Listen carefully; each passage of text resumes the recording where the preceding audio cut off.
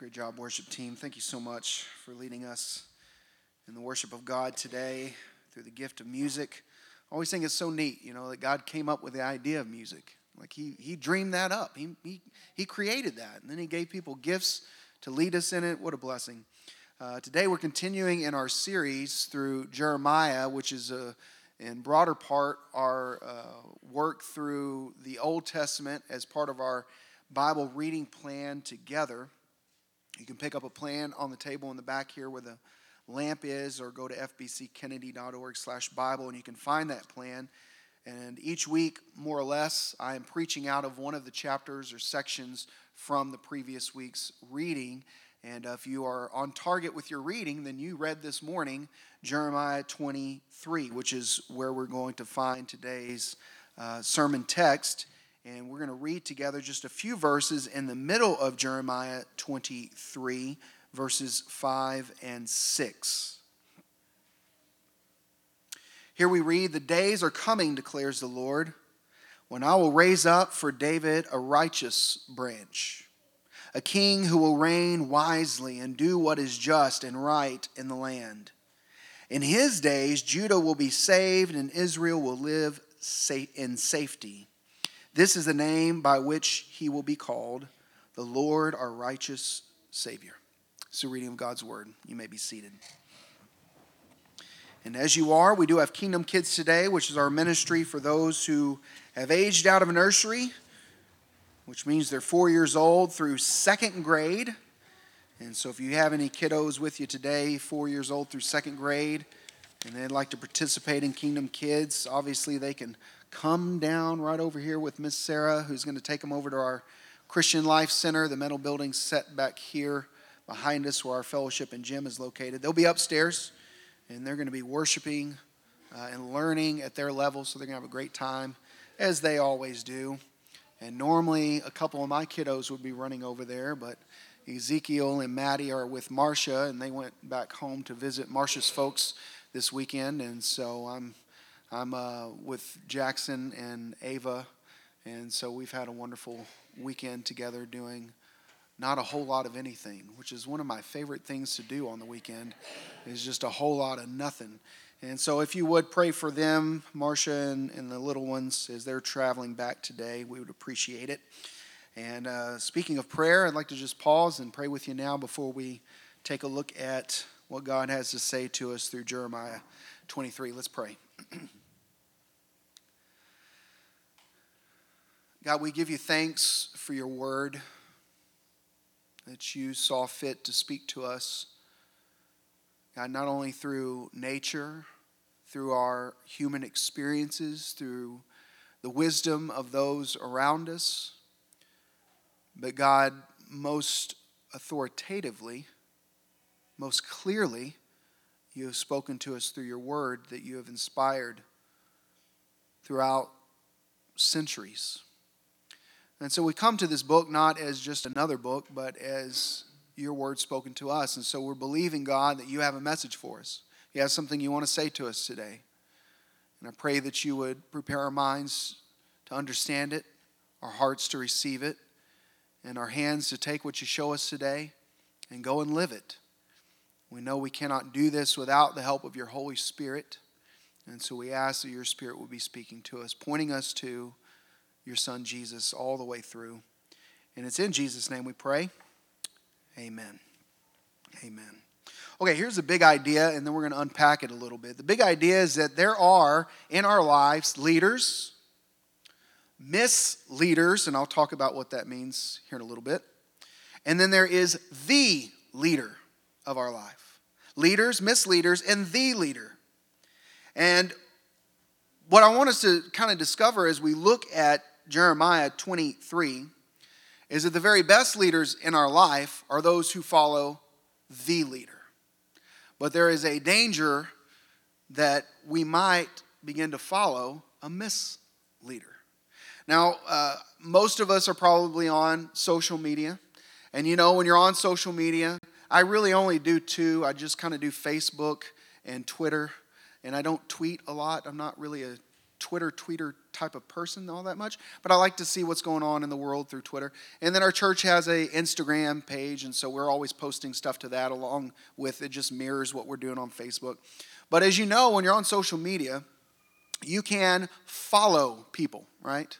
And it's one of the things I do like about Twitter, because I can follow a variety of news sources, and whether it's just kind of news out in the world, or I like to follow Christian leaders and things like that. And I can just pull up Twitter. I can get a whole list of things that are happening in the world, and I can become informed locally and globally. And that's pretty much most of what I'm doing on Twitter personally. But you got to go find those people, and then you got to follow them. And those people that you follow, they follow other people, and they'll retweet them. You all know how it works. You can go into Facebook, and you can find people, and you don't even have to be their friend. You can just follow them from the shadows if you wish. You can follow anybody, and it's a neat thing. It can be a helpful thing, but then there's also some downside to that, right? Because who we follow helps shape who we are. So we have to be careful with it. Who we follow will help shape where we're going. Leaders that we allow to speak into our life will help shape who we are and where we're going. And so we want to be thoughtful about who we follow. Now, I'll be honest, if you look at who I follow on Twitter, you'll say, he follows it. I like to follow contrarians too. I like to follow atheists and people, who are far from God. I like to see what they think. I want to hear what they have to say. I want to be challenged and be thinking about, well, how would I talk to that person about the Lord who differs from me in their theology? But those who are actually helping lead your life, not just a source of information, but those who you might call a leader in your life, will help shape who you are and where you're going. And so obviously, we want to choose those people wisely. Now, what's taking place in Jeremiah's day is, if you've been tracking with us, you know this, the God's people who resided in a place called Israel have been divided between a northern kingdom and a southern kingdom. Because northern kingdom's kings were all evil, God punished them and they were exiled. They were overtaken by the Assyrians and led out as captives, many of them. And then you still have the southern kingdom. And the southern kingdom did a little bit better than the northern kingdom. They did have some good kings, but they had a lot of wicked kings too. And because they had a lot of wicked kings and a lot of wicked leaders, God says punishment is going to come on you too if you do not stop following them. Because they are shaping who you are and where you are going. And so God speaks through Jeremiah a pretty scathing rebuke to those leaders of Judah. And if we were to read all of chapter 23, which we won't, but just to give you an idea, he uses a general term, shepherds. He says in Jeremiah 23:1, "Woe to the shepherds who are destroying and scattering the sheep of my pasture, declares the Lord." He goes on to say to them, "Because you have scattered my flock," middle of verse 2, "and driven them away, and have not bestowed care on them, I will bestow punishment on you for the evil you have done." God is saying to these leaders, you are not shepherding my people. You are scattering. All the things a shepherd should do, you are not doing. You are not gathering. You are not feeding. You're not protecting. You are not leading them well. And so I am going to punish you. Now, shepherds, that term there actually covers quite a variety of leaders. It would have included both spiritual leaders, like the false prophets that we read about in this chapter itself, but it also covers wicked kings. You'll find that a few chapters later, if you've been reading through, in chapter 22, just a chapter prior, and then just the chapter after in 24, it addresses wicked kings. So these shepherds that he speaks of are both spiritual and political leaders in the life of Judah. And he says, you are not doing what a shepherd should do. You're doing the opposite of that. Not only that, but when you read through this section of Scripture, you find some specific things they are doing that is wrong. We read in verse 13 that they are practicing and promoting the worship of false gods. How many times have we talked about that? Not only that, but the false gods might even require them to sacrifice their own children in a fire, which is a horrible thing to think about. But in chapter 22, verse 28, we read about that very thing that the leaders were leading Judah to do. They mistreated others in their country by shedding innocent blood, chapter 22, verse 17. And they led from their own personal lives poorly. Lying, adultery, chapter 23, verse 14 and 25. I think perhaps one of the harshest things and one of the most ugliest things that they could have possibly done, we find a little bit later in chapter 23. They claim to speak for God, but they do not. They fill God's people with false hopes. What was a false hope? God surely won't punish us. We're going to be fine. And when it becomes clear that they're not going to be fine, God surely won't punish us long. We'll just be punished for a few years. And Jeremiah says, it's going to be more like 70 years. So they're giving false hopes. They claim to speak for God when they do not. It's verse 16 and 21 and chapter 23. They claim to have dreams and visions that God didn't give them, but they are speaking on behalf of God, when in reality they're only speaking for themselves. And we read at the end of chapter 23, verses 30 through 32, we read that they are of no benefit to God's people. None whatsoever. And I think one of the scariest things they say, that God says about them, is in chapter 23, verse 27. Look at that with me. They think the dreams they tell one another will make my people forget my name. These leaders, whether political or religious, think they can get God's people to forget God's name. And we've already seen from the history of God's people that that actually is possible. It is possible. This is why it's so important that we give thought and prayer for those who speak into our lives. Because if their agenda doesn't line up with God's agenda, how far off will we be? And the ugliness there is in black and white. They think they can get my people, make my people forget my name. Now this is the message God gave Jeremiah to preach. Now that's not a fun message to preach, all right? So you would hope that Jeremiah, he finds a willing audience. That people would hear it and say, yeah, you're right. God's right. We've been leading these people poorly. And the people would say, yeah, we've been following these leaders that aren't leading us towards God. Yeah, we're in trouble. We really should, change course. That's not his audience. If you read in chapter 26, verse 8, this is what his audience says.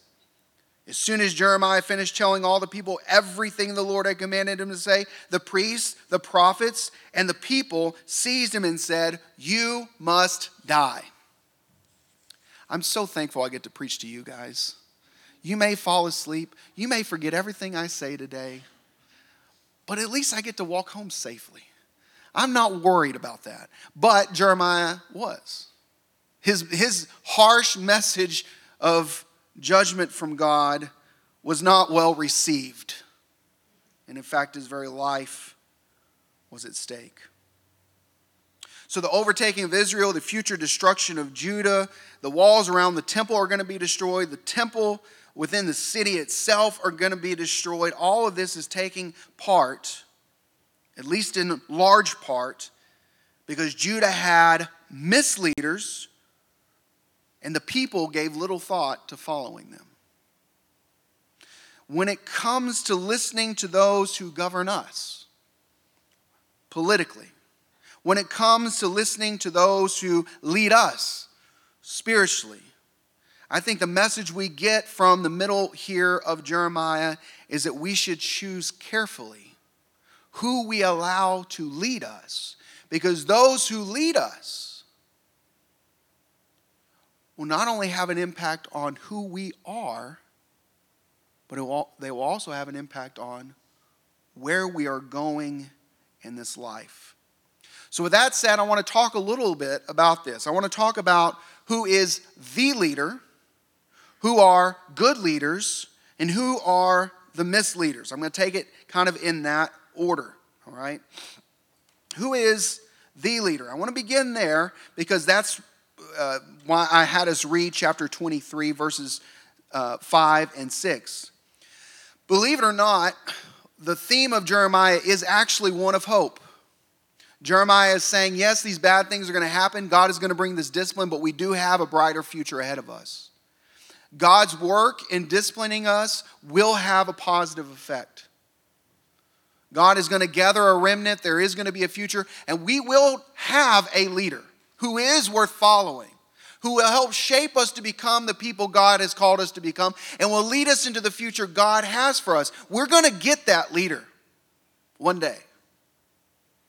And that's what this prophetic word is in Jeremiah chapter 23, verses 5 through 6. The days are coming, declares the Lord, when I will raise up for David. Now, if you remember David and Goliath fame, second king over Israel, one of the most famous, if not the most famous king Israel ever had. And they were always looking back to David as one of the greatest leaders.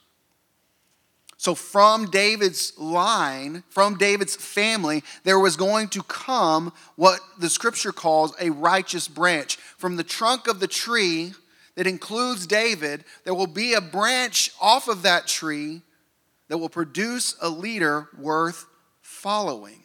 A righteous branch. Righteous there may mean he's rightly chosen because he's in line with the kings, or righteous may mean he does everything right. I think it could most definitely mean both. A righteous branch, a king, what makes him righteous is he will reign wisely. He'll make good decisions. He'll be thoughtful with his actions. And he will do what is just and right in the land. One of the things you see throughout Jeremiah is part of the condemnation on the leaders is they're using people for their own benefit. It says in his day, people will be saved. Israel will be safe. And the name of this righteous branch will be the Lord, our righteous Savior. Now that's interesting because the name of one of Israel's evil kings that's addressed in the book of Jeremiah is Zedekiah. And Zedekiah's name is the Lord is my righteousness. How ironic is that? This misleader Zedekiah, an evil king of God's people, Zedekiah's name means the Lord is my righteousness, but he was not righteous. And so what God is saying through Jeremiah is, but there will be one who comes, whose name will be the Lord, our righteous Savior. Now, who is that righteous Savior? Who is that shepherd who will lead God's people in the right ways? Is Jesus. Jesus is the promised Messiah. If you read in Matthew chapter 1, you'll find a lineage of Jesus. And you'll find that in his lineage is David because he comes from that tree. He is that righteous branch. In John 10:10, you'll find that he is the shepherd, the good shepherd who lays down his life for the sheep. Jesus is the one that's prophesied about here in Jeremiah 23. And what that tells me is that we do have a leader that we should follow above all other leaders. Jesus. We do have a leader in Jesus that we should submit all other allegiances to, whether it's political or whether it's religious. That Jesus is the one we look to as the leader of our lives. And if we do, guess what? Who we become is Christ-like. And where we're going is to the place he has prepared for us.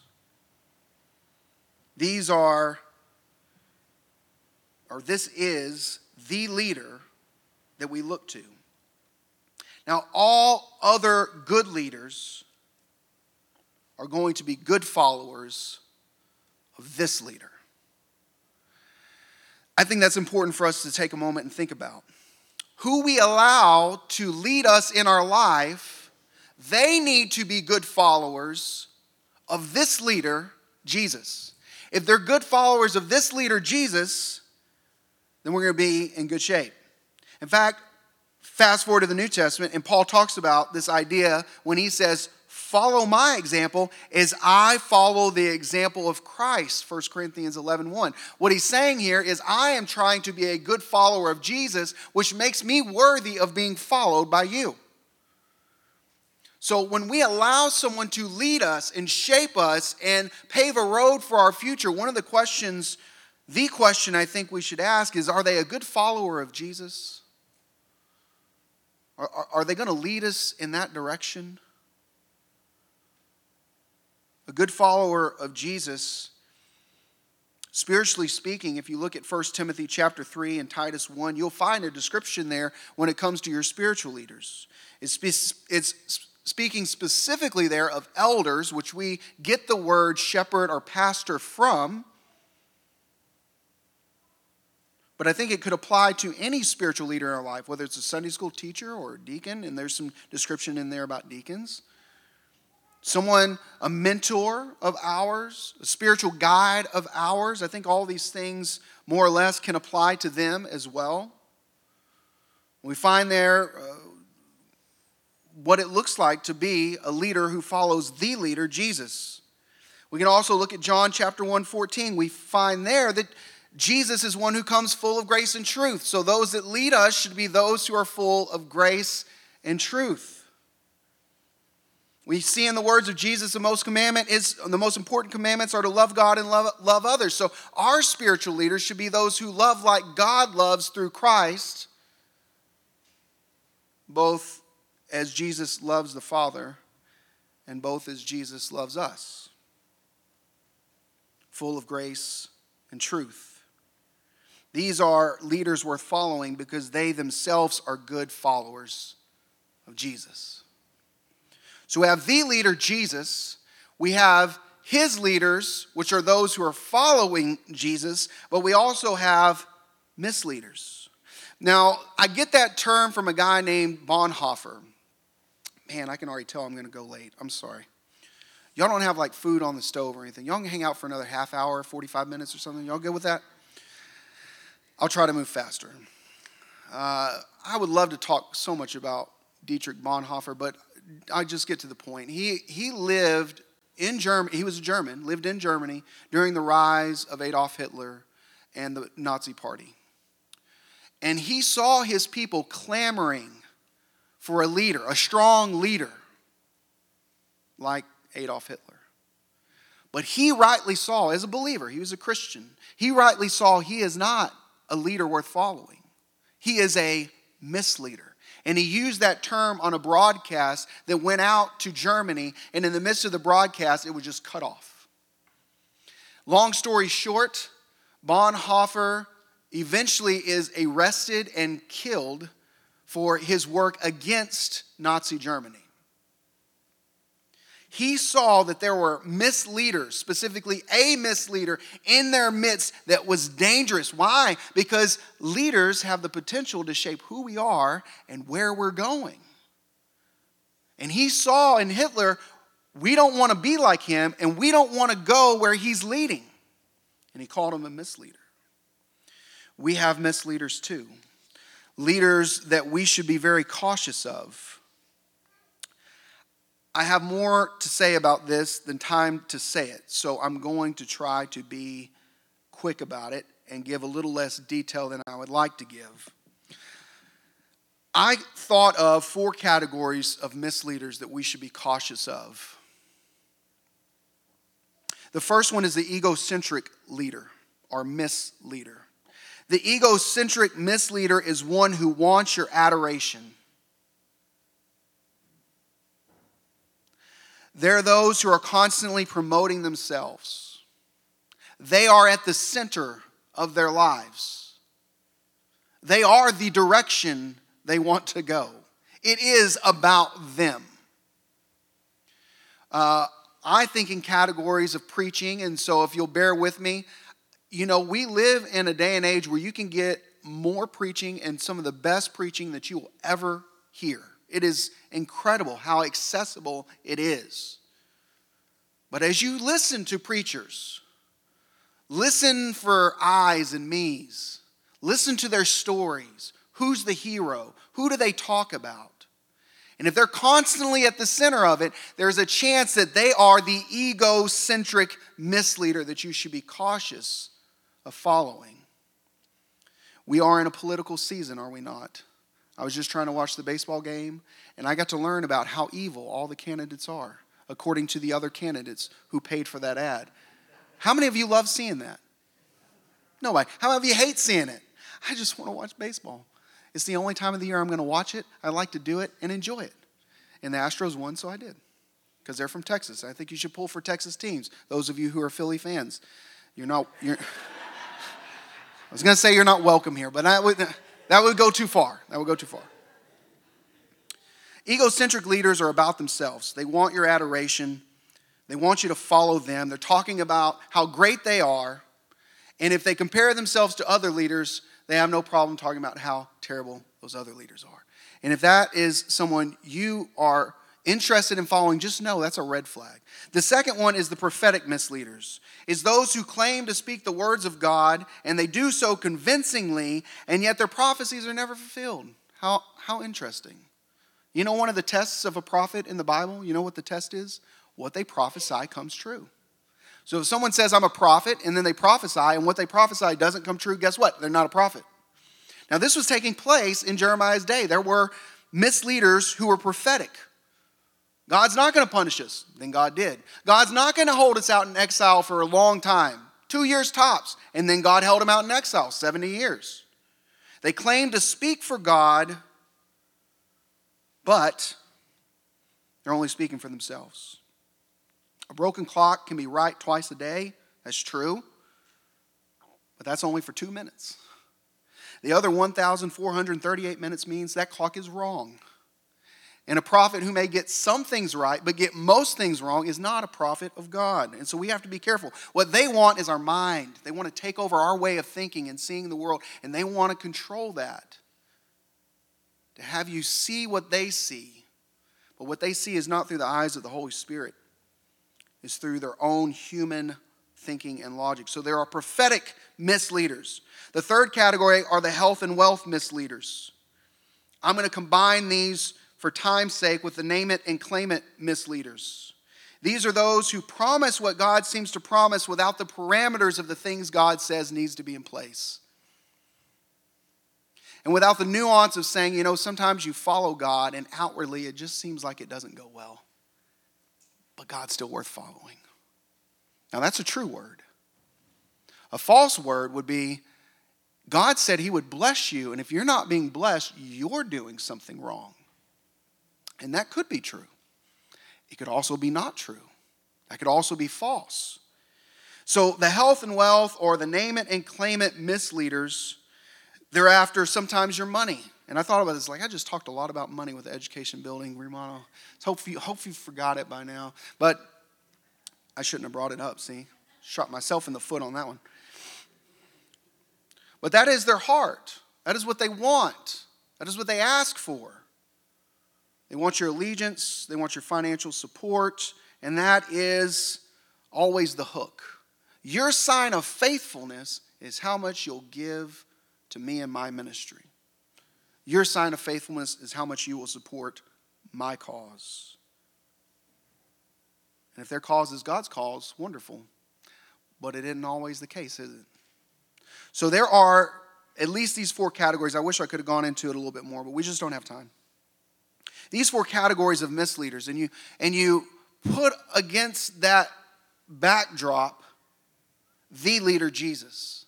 And I just want to read for you, what does the leader Jesus look like? And there is one place in Scripture that I often go to that I think paints the clearest and most beautiful picture of who Jesus is. And when you see who Jesus is compared to these misleaders, it's quite stark, the difference. Philippians chapter 2, Paul is writing to a church in Philippi, and he says this. He says, have the same mindset as Christ Jesus. He's talking about how we live with each other, how we interact with each other. He says, here's how you should base your life off of. Here's who you should become. Here's where you should go. It's going to look like Jesus. And what does Jesus look like? Paul describes him. He says in verse 6 of Philippians 2, Jesus, Christ, who being in very nature God did not consider equality with God something to be used to his own advantage. I remember seeing, I can think of two cases where very, very strong TV preachers made a hard case that they really needed a private jet. And to be totally honest with you, it makes me want to throw up. To think that someone would use God like that to their own advantage. Look at Jesus.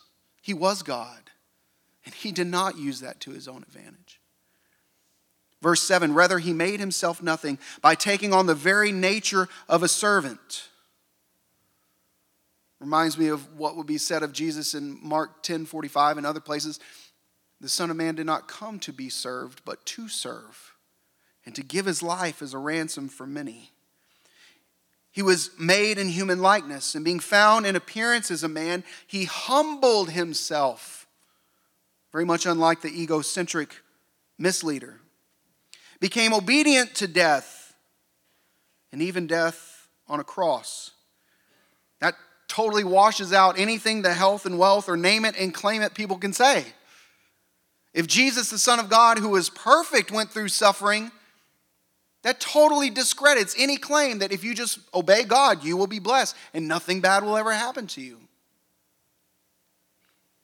Jesus is walking proof that we can follow God, still suffer, and yet it's absolutely worth it. Verse 9, therefore God exalted him to the highest place, gave him the name that is above every name, and at that name of Jesus, every knee should bow in heaven and on earth and under the earth, and every tongue acknowledge that Jesus Christ is Lord, to the glory of God the Father. That is our Lord, our righteous Savior. That is the righteous branch. That is the one Jeremiah prophesied. That is the leader that is worth following. And any human leader you allow to lead you in your life needs to be a good follower of this leader. And if you choose wisely, and that is the case, guess what? Who you will become and where you will go will be at the center of God's will. And there's no better place to be than that. Let's pray. Father God, I think of the words of Paul, who said, I consider everything a loss because of the surpassing worth of knowing Christ Jesus, my Lord.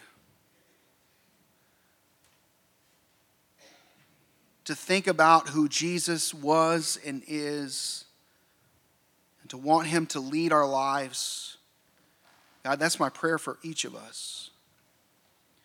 And then allowing Jesus to lead and following leaders who are following Jesus, we might become more like him. And we might embrace his words when he said, I am the way, I am the truth, I am the life.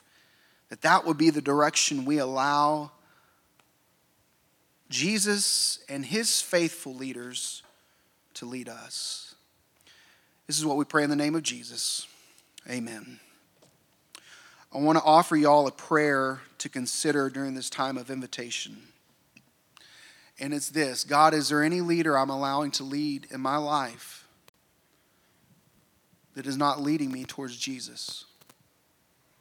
Could be the music you listen to, could be the politicians you follow, the speaking heads on TV, could be the preachers you like to follow online and listen to their sermons. Just open your heart up and ask God to examine and to point out to you anyone that might not be leading you towards Jesus. And then make that simple commitment to say, I can unfollow them, which we've all done on social media. You can unfollow them. If God points you to someone you're following that isn't leading you to Jesus, you can unfollow them. Would you just consider praying a prayer like that, asking God to show you if there are misleaders in your life that are not helping you to follow Jesus, and then commit yourself to unfollowing them and to a renewed commitment to follow Christ? We all need that. Well, would you stand with me for our invitation? If you need prayer, I would love to pray with you. Something's on your heart and mind, just feel free to come forward.